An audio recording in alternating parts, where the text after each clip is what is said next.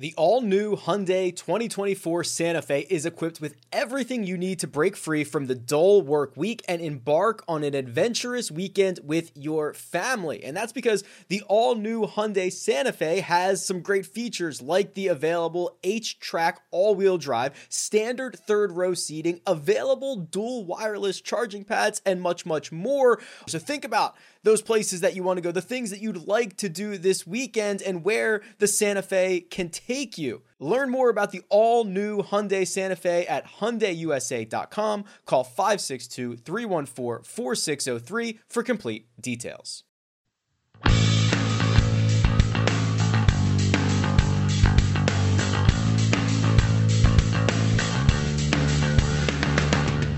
Welcome to the First Cut Podcast, Round 1 recap of the Wyndham Championship. And tonight, I'm joined, as always, on Thursdays by Mark Immelman. Mark, welcome to the show. How you doing? I'm good, thank you, Greg. It's amazing what just a few days and a few thousand miles will do for the temperature. Like last week in San Francisco, it felt like heaven, even though it was cold out there. And this week in Greensboro, man, we cooked out there this afternoon. But it's good to be back on the East Coast and good to be on a regular time with you guys. Yeah, it's good to have you here. We can get this. We can get this on. We're going to keep it moving tonight. We're looking, and this isn't going to drag on for too long because I know you got a bottle of wine waiting there, Mark. And it's almost, it's only around dinner time tonight, so we're back to normal. All right, shoot. So let's get right to it. We had a couple of great rounds out there today. There were 3 rounds of 62, which are now leading. Now, the first round play has been suspended as we're recording now due to a little bit of weather there. But we had 3 rounds of 62. 2 of them came in the same group, Tom Hoge and Roger Sloan. What a group that was. Mark, when you watched that round today, we'll just start with kind of the group as a pair. Well, what did you make of those 2 guys playing some great golf together? Well, ordinarily, you'll see the low scores in the morning, and then in the afternoon, things kind of peter out a little bit. But these 2 guys played in the afternoon. The other 62, Harold Varner, was in the morning.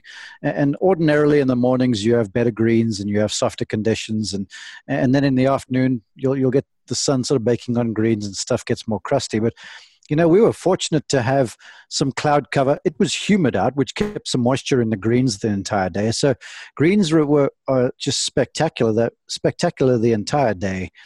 Golf course played sort of easy. There was no wind to speak of in the afternoon. So if you were putting balls in the fairway, you could play some golf. I thought some of the hole locations were difficult to get to, but those were sort of mitigated some by softer conditions. And so the golf course didn't have its full set of teeth as we kind of expected so. But to get 2 guys shooting 62 in the same group in the afternoon, I mean, that's one of those things that I'd be a betting man against.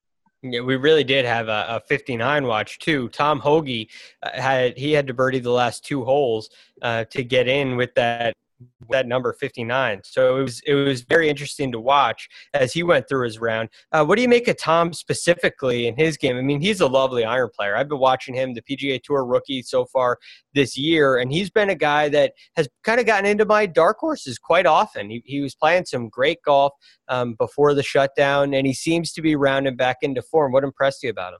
Well, he hits the heck out of the thing. He's really athletic. He's a big, strong boy, hits the ball hard, has got a lot of control, and he played golf at TCU in Fort Worth. So, he can deal with winds and adverse conditions and firm conditions. And your observation is well-founded because he said to us after the day, he goes, before the lockdown, I was playing some solid golf. He did a runner-up at Greenbrier, 5th at the Farmers Insurance, and so playing good. And then the lockdown after that, he hadn't come back so well. But it looked to me like things were sort of gaining some traction. He played okay there at 3M, and last week made the cut at the PGA. So coming in here, you almost feel like you're freewheeling. And he's done enough to secure a playoff bid. He didn't have any concerns there. So the Wyndham's the kind of place where you can get to attacking, and he did that in the afternoon. He's a quality iron player, and he gave himself, he was torrid earlier in the round of golf. And then it was unfortunate to finish with a bogey because, to your point, he had about 15 feet for birdie on 17 to get to 10 under. And this course is a par 70, so You needed to birdie the last and then bogey at 18. So still, it's a good day. 62 is a heck of a start. And he's there. I can't see him going away over the next few days. That's for certain.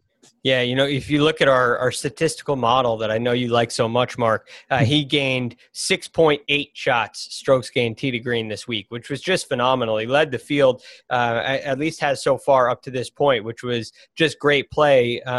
His playing partner, Roger Sloan, who did it in a little bit of a different way. He did not bogey the 18th, but he had to birdie 16 and 17 to get to 8 under par and shoot that really good round of 62 as well, right alongside Tom Hoge. He did it a little bit of a different way. He got it going on the greens. He led the field on the greens with strokes gained putting. He gained 6.1 shots on the greens today, which was just he rolled in some beautiful putts, which was really fun to watch. What did you make of his round? What impressed you? Is this kind of a model sustainable heading through the rest of the week? Well, this is where I differ with you guys, because I think that a guy can continue to make putts for the week. Now, is he going to hole over 150 feet of putts over the next few days per day? Maybe not. But the truth is, and we were talking about this for the PGA, all you got to do is make putts inside of 8 feet, really, and start to make those when the pressure is mounted. So I'm keen to see how it pans out. The good thing he's got going on for him is that, with the COVID rules, he's not going to lose a card or have to go back to Corn Ferry Tour. These guys remain exempt for next year. So essentially, he's just free swinging and trying to get into the playoffs. And what a grandiose goal, because there's bonuses and stuff in there. So he's got a beautiful swing, hits the ball nice, obviously took advantage on these perfect greens today. And I'm surprised, really, looking at him from afar, that he hasn't played better, more consistently. But who knows? I mean, this might be the first time.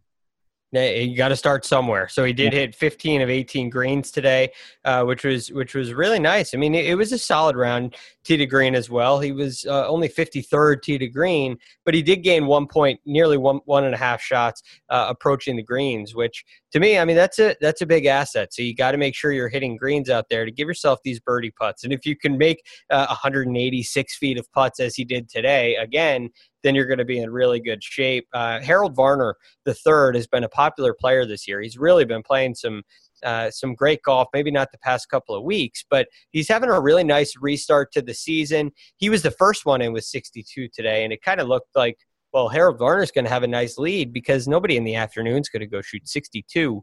What impressed you about Harold Varner today, and what has impressed you about him this season? Well, I'm going to go to the season because, he was critiqued maybe a little bit for spilling what was the lead at the Charles Schwab Challenge. The first event back, he shot 63 and 66 and was in grand shape and sort of cruising going into the weekend. And it was going to be an incredible story because this corresponded with the George Floyd stuff. And Harold, being the young professional he was, he stood up and he answered to a few statements that he made. And to me, he showed just a lot of professional poise through some challenging times there.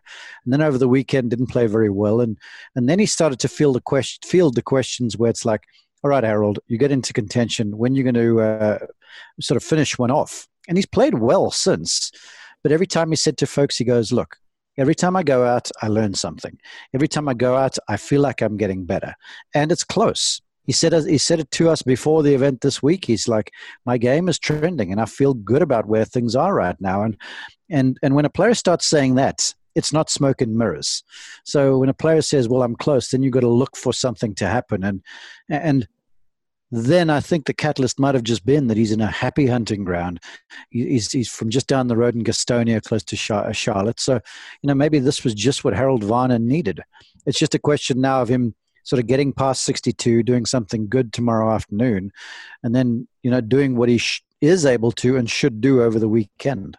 Yeah, you make some great points there. He really has handled himself with great poise throughout. Well, he really has for his entire career. No matter what has been thrown at him, he handles himself with amazing poise, and he has a great attitude, which is my favorite thing about him. He doesn't seem to be hurt by near losses. He has the attitude of you either win or you learn, which I love, and that's what you see. So I'm really impressed with him.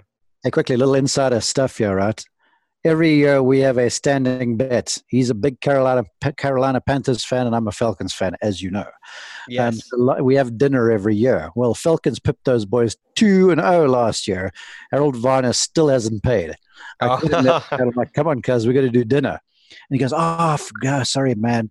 I'm like, so how about we let it ride on this season? So Harold and I are playing we've got 2 dinners on the line for the football season if it happens. I like it. It's kind of a double or nothing. Hopefully you just go split the bill and if the nothing happens. But man, he is so impressive, and he played a great round today, Mark, just to kind of highlight some of these things. He was 10th off the tee. He was 9th approach the green. He was 17th around the green and 10th putting. So very well-rounded in his game. And when I look at these 3 guys at the top, I look at 3 players who are kind of a little bit different. Hoagie did it all tee to green.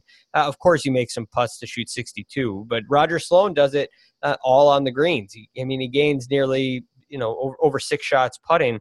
And then Harold Varner is the well-rounded player. So you kind of have a nice balance between the 3. I know looking into tomorrow, Tom Hoagie's the guy I'm definitely looking at. And Harold Varner, I'm watching, and I'm going to start making my kind of my points about Harold as the weekend goes on, because we know how talented he is, and we're just looking to see what he can do over the weekend. But a couple of other really big-name players that were in the field who played well, and ironically, well, you may find it ironic, I don't know, but if you notice my best bet for the week, it was either a Webb Simpson or a Patrick Reed victory. Well, both of them played pretty well today. Patrick Reed was 5 under, bogey-free, 65. Webb Simpson shot 4 under, 66, which is no surprise, but he did make a double early on in his round. He was 2 over on his first 9 holes. What did you make of these 2 players today, and what do you think of their chances heading forward into the weekend? Well, I guess I'm best equipped to comment on Reed because I was out with his group this afternoon, and it was the kind of day where it didn't really blow your hair back. But all of a sudden you look at the scorecard and he's 5 under. And it was a very poised round of golf. He drove the ball to me very well, and that wasn't just strokes gained off the tee, okay, to sort of talk your guys' language. Yeah, well, he hit a lot of fairways too, right? Here's the thing. At Donald Ross Place, it asks you to hit quality irons to some of these tight targets with lots of undulations. And if you put the ball in a certain avenue in the fairway, it accesses certain hole locations. And every time I turned around, Patrick Reed was coming from the correct angle for the hole location. So clearly there's some control there happening in the golf swing to set up some of these shots, because 5 under, bogey free, I feel like he left some out there, and he cuts a pretty daunting figure because tomorrow he's out early, and he could build on this and sort of get to double digits, I think, in a hurry. So looking ominous around a place where he's had success. And then to that, Webb Simpson, I mean, I'm not surprised he shot 4 under or whatever it was. I was sort of surprised he lost a golf ball early. But that being said, the rough is punitive, and if you're not paying attention, I nearly stepped on someone's golf ball today because it's really lush and difficult in spots. But Webb is just so comfortable around here and just rolls the ball so well on these greens. I think 4 under is kind of par for him. So maybe he'll be feeling like, hold on, I left some out there, and it's time to get busy on a Friday afternoon. Yeah, Webb got into a mode where he was chasing, right? On his 4th hole of the day, he makes a double, and then he basically just goes on kind of a tear. He makes a par on 14. He started on the second 9. 15, 16, and 18, he makes birdies, so he turns still at 1 under par. This is what Webb does. He makes birdies. He just continues to make birdies, adds 3 additional birdies on 2, 3, and 5. It was just extremely impressive from Webb. And, I mean, not to be surprised. If Webb went out and shot bogey-free 66 tomorrow, I don't think anybody would be surprised. Patrick Reed is very interesting to me because, as you kind of alluded to, Mark, it was a very easy round. There wasn't a lot of stress. And I think the function you mentioned of hitting the ball on the proper side of the fairways, he left himself easy shots. And so he ends up hitting 15 greens, and it's not a stressful round. And when Patrick Reed plays stress-free golf, watch out, because he can fill it up in a hurry. And he is one of those players for me, Mark, and I know you feel this way about a lot of guys, but I don't look too deep into statistics with Patrick Reed. No, I look at more his style, how he's hitting it, where he's hitting it, and what's the pressure he's putting on areas of his game. Well, he's the ultimate 15th club guy. that space Yeah. between his ears. He plays with a bit of a chip on his shoulder at times, and he's got a whole bunch of gumption and grit. And you mix grit with talent, and you mix grit with just pure, unadulterated desire. I think you got the makings of a really nice recipe. And so, I mean, he's got that stuff in buckets. Yeah, no doubt. It's awesome to watch. A couple of other big names in the field: Brooks Koepka, Jordan Spieth, Justin Rose. We're going to talk about all of those players, and we're going to get your picks, Mark. I can't wait for that. But first, let's take a break and hear a word from our partners. It's a really fine line creating workout clothes that are great in the gym and workout clothes that are also great to look at outside the gym. And Vuori has threaded that needle. They are designed to work out in, but they don't look like it. They don't feel like it. And it's incredibly comfortable stuff, whether you are running, training, swimming, doing yoga, running errands, lounging around the house. It really doesn't matter. These are versatile clothes. You'll find me often in the men's Sunday performance jogger because I like the jogger situation that goes on down at the bottom, but they're very comfortable. They've got a little bit of a shorter inseam, so they're not as bulky as other pants or other joggers that I have seen out there, and I've really enjoyed how they work both in and out of the gym. So now here's what you can do for our listeners. First-time purchasers are getting 20% off. All you have to do is go to vuori.com/first. That's VUORI.com/first. Again, not only will you receive 20% off your first order, but enjoy free shipping on any U.S. orders over $75. And here's my favorite part, free returns. Yeah, go check it out. vuori.com/first and discover the versatility of Vuori clothing. And we're back. All right, Mark, let's talk about some of these guys that are maybe, unfortunately, more towards the bottom of the leaderboard than they are towards the top. Brooks Koepka. Brooks Koepka is a player who's making his sixth consecutive start. He's clearly looking for something in his game. At least that's my interpretation. For a guy like Brooks to play this many weeks in a row, it means he's really trying to work on something. He's trying to get reps in there. What did you make of his 2 over par round today? And what do you think of Brooks going forward into the playoffs? Well, this is where I wish Kyle Porter was on this podcast, because I'm hearing all the time that strokes gained off the tee is the most important metric there is. Brooks was sound off the tee today. He gained strokes in the field. Iron game was solid.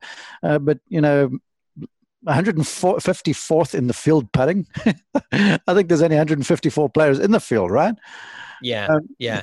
So to be worst on the greens, on these greens, which are just immaculate, I mean, that's incomprehensible, really. Do you think that has to do with his new, having a new putting coach and basically reworking his entire stroke? I think it's green reading.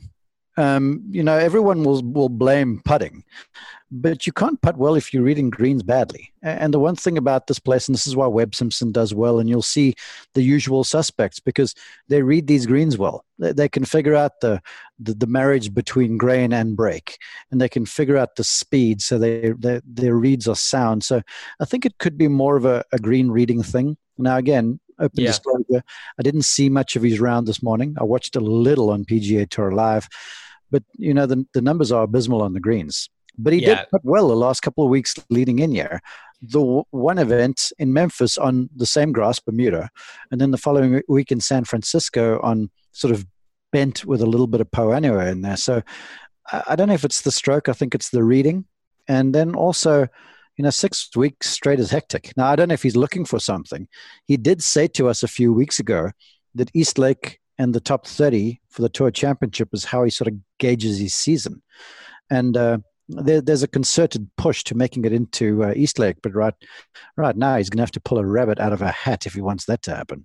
Yeah, I don't understand. I don't really see that happening. And as he says, he's a little bit tired, and he'll probably also say, hey, it's just golf. Maybe he gets a weekend off this weekend, which I actually think for Brooks Koepka, missing the cut this weekend would be a good thing, because it would allow him a chance to rest, and he could make a push at the Northern Trust and at the BMW and try to get himself into Eastlake, which you can do in both those events, but you're going to have to be sharp. The best are going to be back. So 2 things, quadruple points in the playoffs. All right.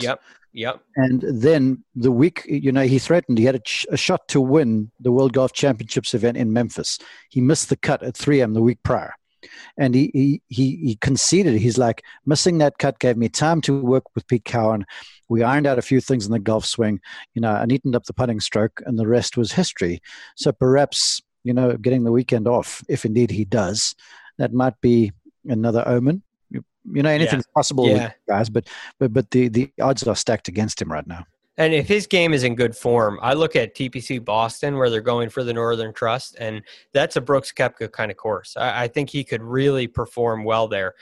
So I look forward to seeing what happens with Brooks. I do have some concerns in the immediate about the new putting stroke. Personally, I think it affects his green rating, but I think that may be a story for a different day. But Jordan Spieth, another player who is clearly working on things. Mark, I'm sure you saw the videos on social media about Jordan spending all that time over the golf ball. Do you have something? Is there a way to debunk this? Is this not as bad as it looks, or is Jordan really searching for something? He's really searching. They have been really searching for a while.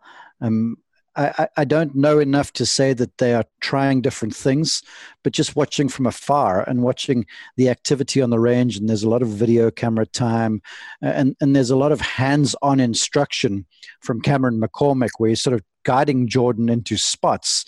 That tells me that there's wholesale construction on the go. Do you see that going on with any other players out there, or does it stick out with Jordan because it's not really happening with anybody else? What sticks out with Jordan because he's noticeable, because you're looking. But no, you don't. I mean, here at this level, the instructional work is concept-based. Like you'll explain something to a player and they understand the concept and they understand the cause and effect of it. And then there might be a drill that they work with, or there might be a pre-shot routine or some sort of thing that gets them a feel of it.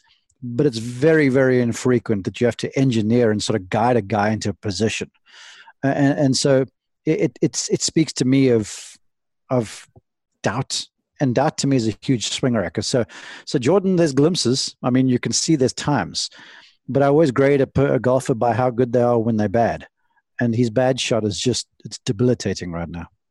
Yeah, it just continues to put him in really bad spots. He takes a ton of penalty shots. As a result, he makes a lot of big numbers. He makes a lot of sixes on the scorecard. Today on the par 5 15th, which was on his first 9, he really had to scramble just to save par. I mean, he hit it into a creek, then he lays up to 64 yards, hits it to 10 feet, and makes the putt. And it's not a sustainable model, even though he shoots even and he beats Brooks Koepka, and there are some good things about it. You can't live like this on the PGA Tour. It's far too stressful. Well, isn't that crazy? Because now I'm looking through the numbers, and he gained just a small amount off the tee. He lost strokes on approach a little bit, but he was still sort of halfway in the field. And then around the greens, he wasn't as sound as he normally is, and he was 100th in putting. And everyone will look at this and go, well, he putted badly today. But that's just not the case. It's just that, like you would say, you're playing from all over the park, and then there's so much pressure being put on the putter that it's likely to come up short once in a while. Yeah, absolutely. You're 100% spot on. The game has so much pressure everywhere.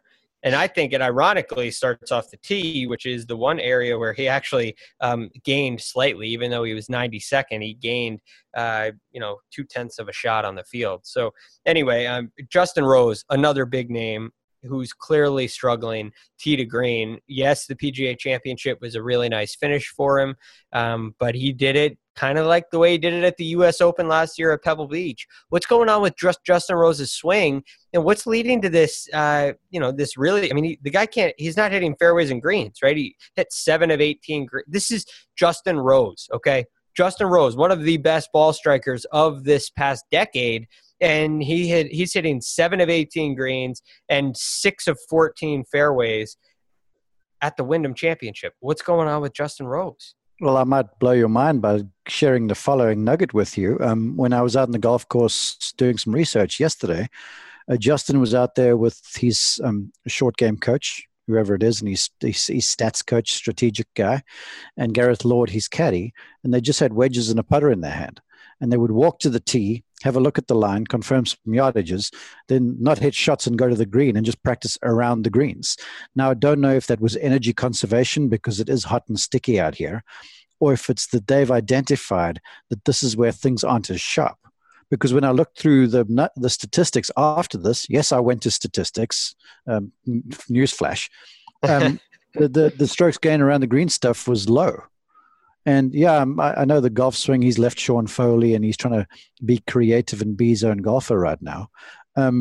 Statistically, it was a miss around the greens and on the greens compared to previous seasons. So the focus was there. So they obviously worked in that area. They just need to iron out some ball striking stuff now.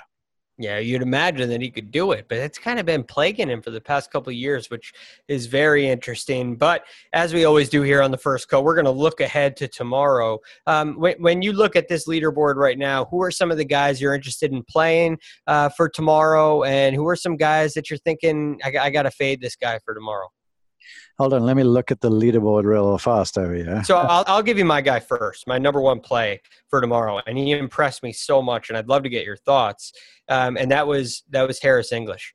English is a guy that over the past couple of weeks, I've been seeing a lot of his numbers. I've been watching him on the tracker a lot, watching the yellow line golf, as you know, on Harris English, because he's had my interest and he's performed well. But today I really got a chance to watch him play, and that swing looks as good as it ever has. So I think Harris English is really in great form. He led the field approaching the green today from, looking at the statistics there. And it was just really, really sound. And I look at a Harris English and I think this guy's on the brink of winning a golf tournament. And I think he's going to put up another great round tomorrow. He's the name that jumped out of the guys at the top of the leaderboard too, that I'd be very interested in seeing. Along those lines too, I had Paul Casey today, who looked lethargic at times. He looked unbeatable at times. And it was a funny sort of a day where he shot 3 under. And at one stage, you thought he'd shoot nothing and shoot the grass off the place. And the next stage, you figure, well, he's going to spill this round and ruin it.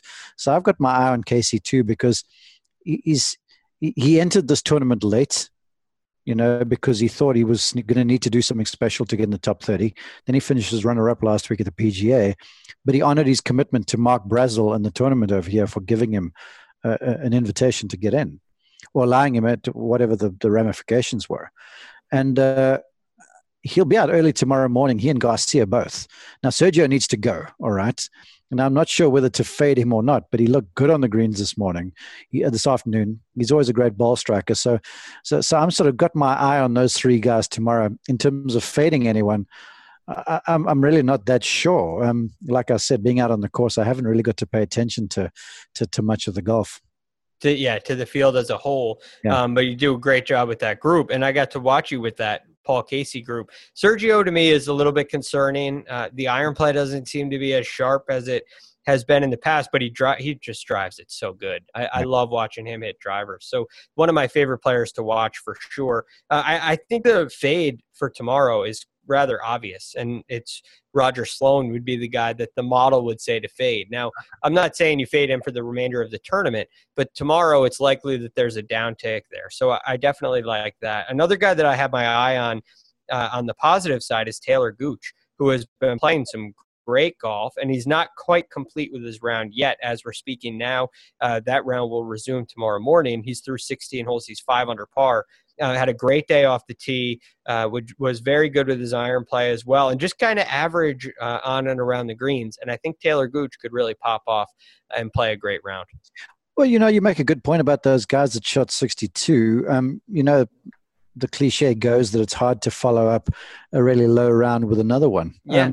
Because I believe the low round is the outlier anyway. So you figure tomorrow these guys, if they play solid, they'll shoot 68 or so. But I'm with you. That's a good call on Sloan.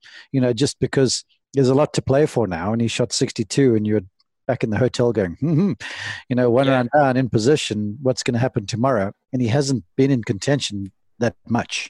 Now it's only Friday. It's only Friday tomorrow, but I think Sloan perhaps not backing it up as well as what he'd like would that be a good call. Yeah, and then again, over 4 rounds, these things will average out, but definitely some things to watch for. So, Mark, any final words for us before we head into round 2? Yeah, I got to tell you, this is one of the great events on the PGA Tour. It's the Donald Ross golf course. I mean, it's the longest standing Donald Ross course that's used on the PGA Tour. It's just a gem, and even playing soft and receptive, there's so much nuance to the thing. And I said early that you'd have to put the ball in play off the tee. Well, that is proving even more appropriate as I looked through this round today, because there were situations where someone strong, like a Paul Casey, couldn't advance the ball 150 yards out of the rough. So I think as we go through the event, you're going to see guys who put the ball in play off the tee start to certainly have the upper hand on stuff. Definitely something to watch for. Mark, great job out there. Keep it up for the rest of the week. I'm Greg Ducharme. You can get me on Twitter at @TheRealGFD. That's Mark Immelman. You can follow him on not only the broadcast, but on Twitter at Mark_Immelman. And that's it for the First Cut podcast. Make sure you give us a listen tomorrow, as we'll be covering the rest of the action throughout the week.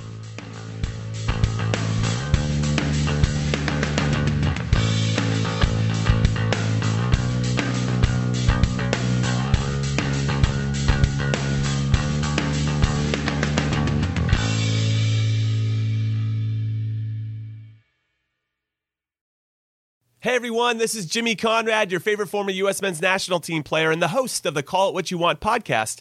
And I'm here to tell you that Vuori is a versatile clothing brand that speaks my language. It's inspired from the coastal California lifestyle, just like me. Its products stand the test of time, just like me. And also just like me, it endeavors to inspire others to live vibrant, healthy lives. Vuori gear is designed to look great in everyday life while also being perfect for any workout activity. I'm currently rocking the men's Sunday Performance Jogger, and don't let the name deceive you. You can wear these babies any day of the week and in any situation. I'm talking going to the office, running errands, the gym, whatever your heart desires, because Vuori is an investment in your happiness.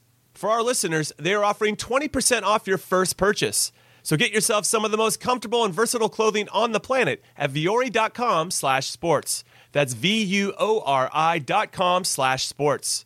Not only will you receive 20% off your first purchase, but enjoy free shipping on any U.S. orders over $75 and free returns. Again, go to vuori.com/sports and discover the versatility of Vuori clothing.